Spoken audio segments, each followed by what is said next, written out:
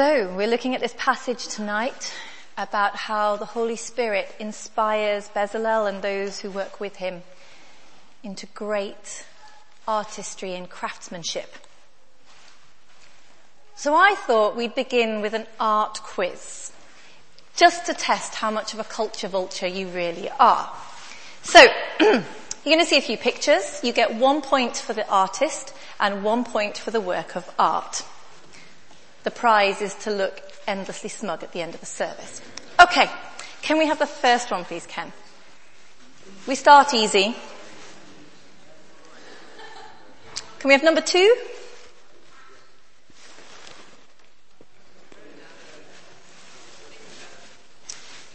Number 3.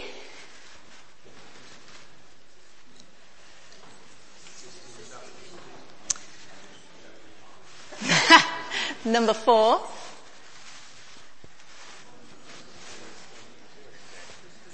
It's inspiring, isn't it? Number 5.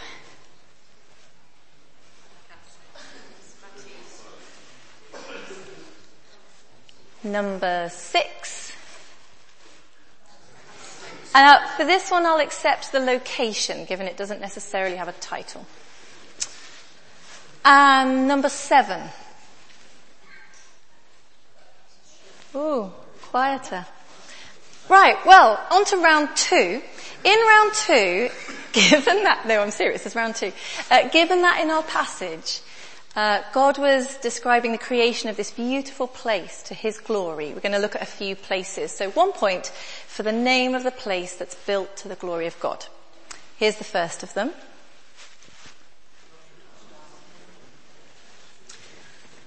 And the second.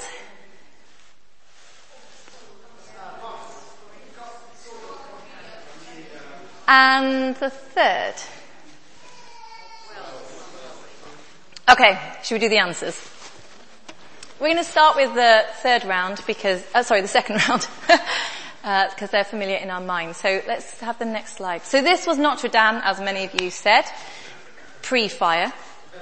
Interesting how the fire in that place has inspired such an outpouring of voluntary donations. The second place was Sagrada Familia. Lovely. The work of Gaudi in Barcelona. And in case you can't travel to Paris or Barcelona to enjoy these, the third was much closer to home. And was Wells Cathedral, of course, which is absolutely beautiful. Okay. Let's go back to round 1. The first of those was the Mona Lisa, of course, by Leonardo da Vinci. The one that followed that was The Thinker by Rodin. The third there was Michelangelo's Sistine Chapel. The next one was Christ the Redeemer, the statue in Rio. Now, there are several possible answers for the artist. You could have had the main sculptor, which was Paul Landowski, though it was a team effort, and it was George Leonida who sculpted the face. And then we ought to recognize with this piece in particular the engineers who enabled it to go there, who were Heiter da Silva Costa and Albert Cocotte. Okay, so a point for any of those. The next one was the Dove of Peace by Picasso, and then you had the Banksy in Port Talbot. And finally, the Barca Nostra, which means our boat. This piece is by the Swiss-Icelandic artist Christoph Buchel. It is the key piece at the Venice Biennale, the art festival for all those in the know in the art world. Those who weren't at Newbridge Arts Trail this weekend, that is. So this was essentially introduced to the world yesterday when the Venice Biennale launched. It's actually a 90-foot fishing boat that sank in 2015 between Libya and the Italian island of Lampedusa. There were 28 survivors and between 700 and 1100 drowned in the hull. The curator, Maria Chiara di Trapani, said this: "We are living in a tragic moment without memory. We all look at the news and it seems so far away. Someone is dead at sea, and we change the channel."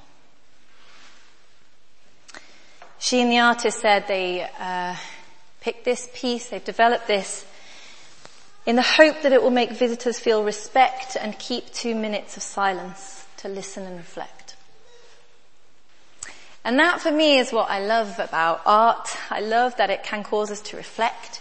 It can cause us to look up, to look out of the mundane, ordinary, everyday. It can inspire us. It can challenge us. It can provoke us. It has the power to lift our eyes. And of course, I thought, our God is fundamentally our creator. But we see that in all those lovely passages throughout the Bible of God as the potter and us as the clay. In Jeremiah, in Isaiah, in Job. And of course we see it in Genesis, in the beauty of creation. Looking at God's artwork in creation really can lift our eyes to the Creator. And I wonder if you have somewhere special that you look to, and when you go there, you feel closer to God and more able to worship. We're going to have a little clip so we can appreciate the beauty of the natural world in just a moment. And just while Ken loads it, you might want to chat to the person next to you about where is that place for you, that beautiful spot where you go and experience God's creation.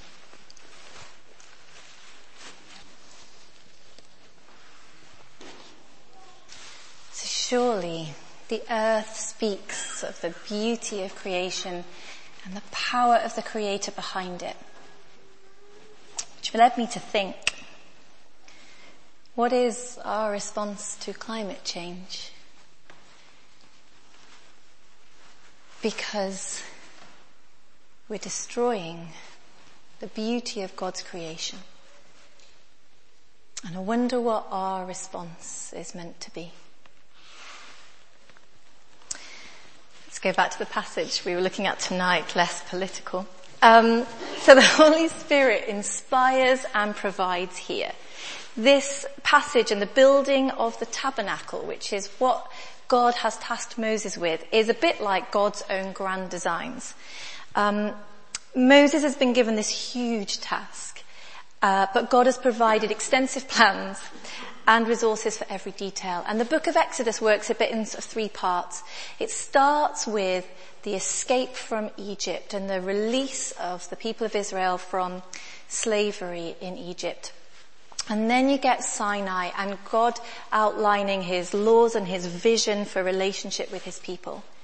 And then you get to this, the sort of 3rd part of Exodus where God lays down his blueprint for the tabernacle. And that really is about God establishing his dwelling place.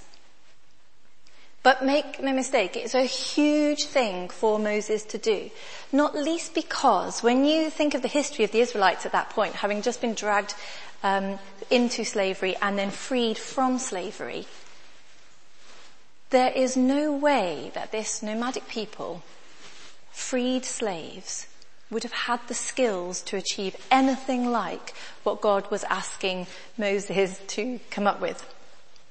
In Egypt, they would have been masons and bricklayers.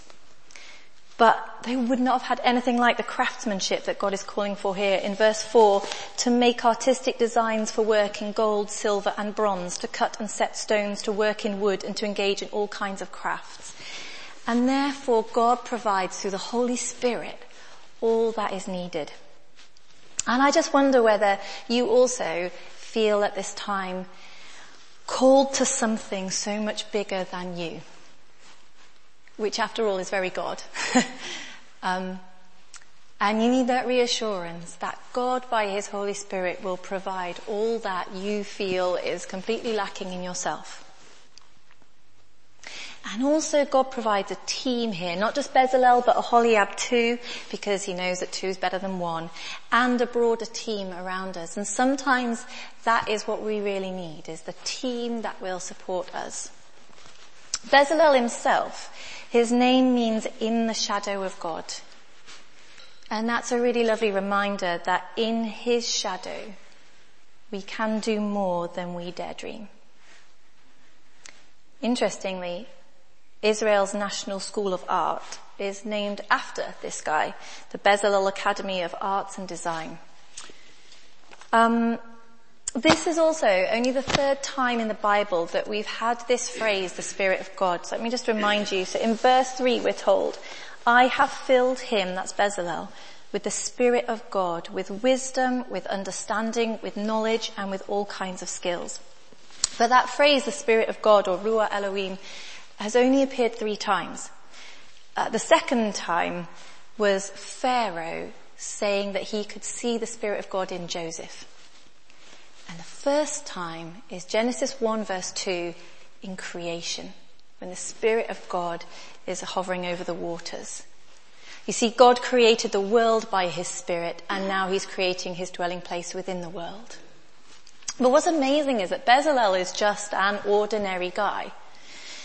You know, this isn't some great leader. This isn't Moses. This isn't Abraham.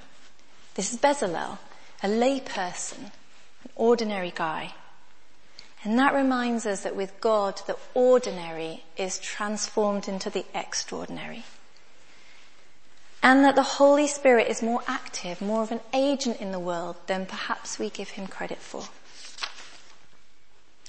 But why does God go to all this effort? If you look back at the passage from verse 7 to 11, God wants the tent of meeting, the ark of the covenant law with the atonement cover on it and all the other furnishings of the tent, the table and its articles, the pure gold lampstand and all its accessories, the altar of incense, the altar of burnt offering and all its utensils, the basin with its stand, the woven garments, and that goes on and on. Why does it matter that much? It's because it's all about worship of God and communication and connection with God. God was designing his dwelling place upon the earth and with his people, so this was no small thing. But the tabernacle also symbolized how a sinful people could come into and live with the presence of a holy God. Well, what about us now? We don't have a tabernacle. Is it about the Rock Project? Is it calling us to build something worthy of the God that we worship? Or to try? Maybe. But also it's a message individually for every single one of us, because Paul tells us in Ephesians 2 verse 22, in him you too are being built together to become a dwelling in which God lives by his Spirit. Because in the Old Testament, the tabernacle was necessary and all of the systems of sacrifice was necessary to allow a sinful people to come anywhere near to God. But we live post Jesus Christ and his death and resurrection. And that has opened the door that we can not only one-to-one relate to our God, but we're told as Christians the Holy Spirit dwells within us. We are the tabernacle. We are the place where the Holy Spirit dwells. Paul says in 1 Corinthians 3:16, don't you know that you yourselves are God's temple and that God's Spirit lives in you? And in 6:19, do you not know that your body is a temple of the Holy Spirit who is in you, whom you have received from God? And that means that the wonder of the detail and importance of this creation in Exodus becomes the wonder that that is an honor given to us. And we are as precious and as carefully designed and as built for a purpose as the tabernacle. So, and I'm going to finish here.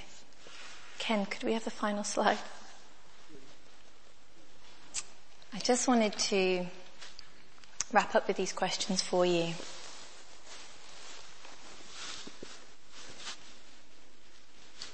What is it that God is drawing your eyes up to see afresh?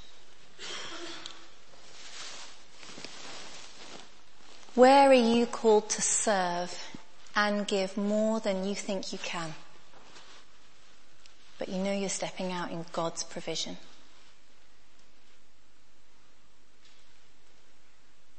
where might the ordinary be being transformed into the extraordinary? I think that's really important, because sometimes I make the mistake of thinking, when I get here, when I get to that point, when I've been promoted to that role, then I'll be really useful for God. But God's reminding us that it's in exactly where we are right now, in the ordinary everyday, in the Monday that you will go into tomorrow, that God is calling us to serve him by his Holy Spirit. And that could absolutely transform places where we work. And by work, I don't just mean the paid employment, but whatever it is that we do. That God can transform those situations, those places, if we'll let him. If we ourselves will be the place where the Holy Spirit dwells and goes into those places within us. What is your act of worship to a God who would give it all to come and dwell with you? And finally, what does the Holy Spirit living in you want to inspire you to?